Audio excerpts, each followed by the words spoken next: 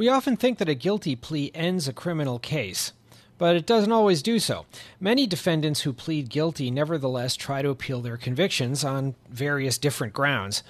The Supreme Court today heard a case about whether someone who challenges the legal charges against him as unconstitutional, but then pleads guilty, can nevertheless appeal his conviction on constitutional grounds afterwards. Here to talk with us about the case are Rory Little, a professor at the University of California Hastings College of the Law, and Albert Alschuler, professor of law at Northwestern University. Rory, this is, as Supreme Court arguments always are, this is about a case that will have broad application across criminal cases, but the facts of this case and the defendant himself are a little bit atypical of what one usually thinks of in criminal cases. Why don't you start by telling us about what the facts are that got this case before the court? Well, Mr. Class, was arrested and charged a long time ago, but his timing, in some sense, couldn't be worse, coming right after the Las Vegas shooting massacre. Class parked a car full of guns on Capitol grounds near the U.S. Capitol. His guns were legally owned, but he was in a parking lot on the federal property where he wasn't permitted to park. And there's a special federal statute that says you can't have readily accessible weapons anywhere on Capitol grounds. He didn't know that, and when he got back to his car, they were surrounding it, and they had found the guns, and he was arrested. He ultimately pled guilty to the charge, but he wanted to challenge this statute on Second Amendment grounds. The Second Amendment, he says, should allow people to possess lawfully owned weapons, even if they're near the Capitol. When he pled guilty, it wasn't clear, actually, in the dialogue between him and the judge, whether he could appeal this or not. Neither side really got into that issue at all. So then he filed an appeal, and on appeal, the court said, you can't take that appeal because you pled guilty. So the Supreme Court today was asking, when it's not perfectly clear that something is foreclosed, does a guilty plea sort of by default foreclose the appeal? That's the issue in front of them today. Al, before we get to what actually happened today in court, what is it that, how has the court treated this kind of issue in the past? Well, most of your federal constitutional claims are waived by a guilty plea. I mean, you can't argue after a guilty plea that the confession was coerced from you or your material was illegally seized. But the court some years ago held that there were at least two exceptions to that rule. You can still assert a claim of double jeopardy, and you can still assert a claim that you're a victim of discriminatory or vindictive prosecution.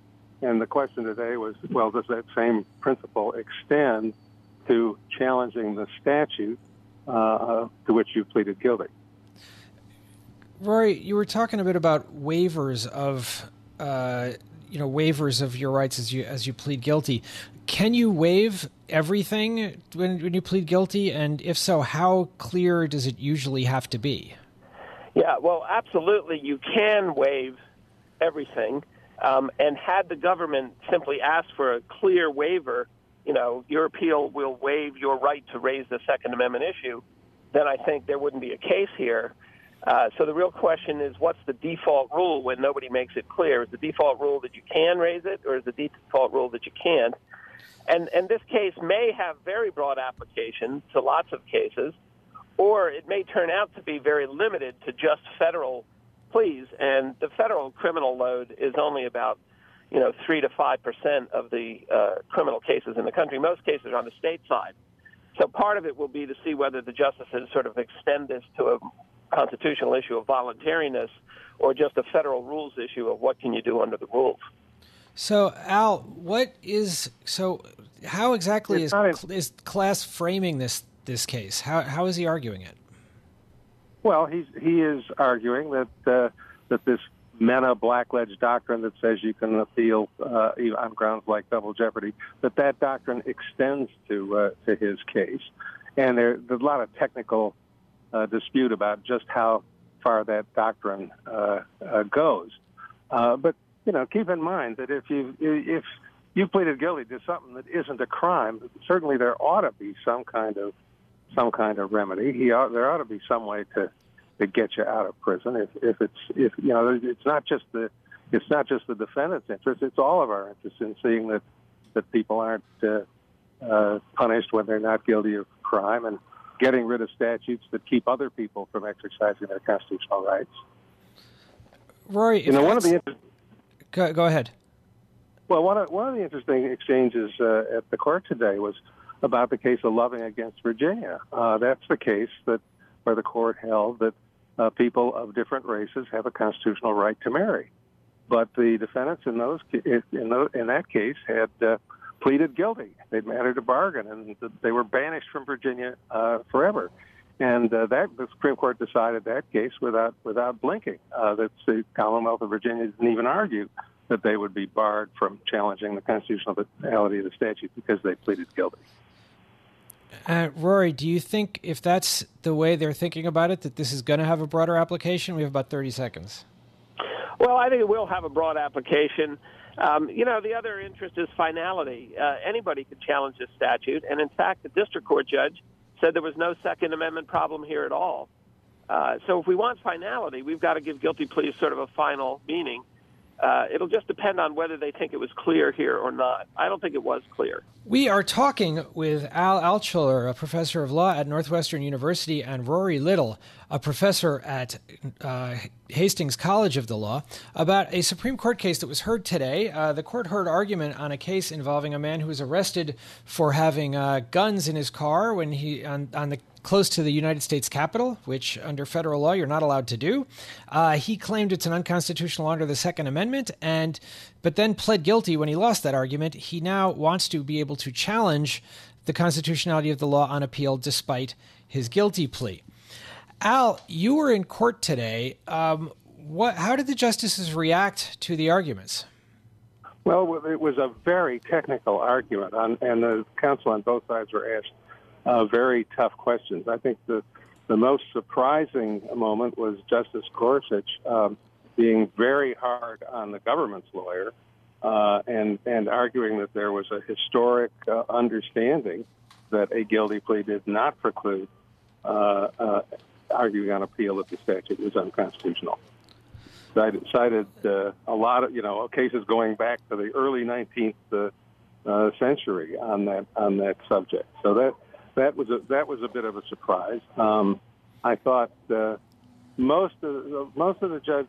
Well, I think the so-called liberals on the court, the ones appointed by Democrats, mostly favored the defendant's argument that he could appeal. You had the sense that most of the so-called conservatives were leaning the other way, although it wasn't entirely clear. Rory, this happens sometimes with criminal cases before the court. Doesn't always quite break down in the normal roster of judges on the left and the right, does it? No, well, it doesn't. Although, let's be clear about the politics here.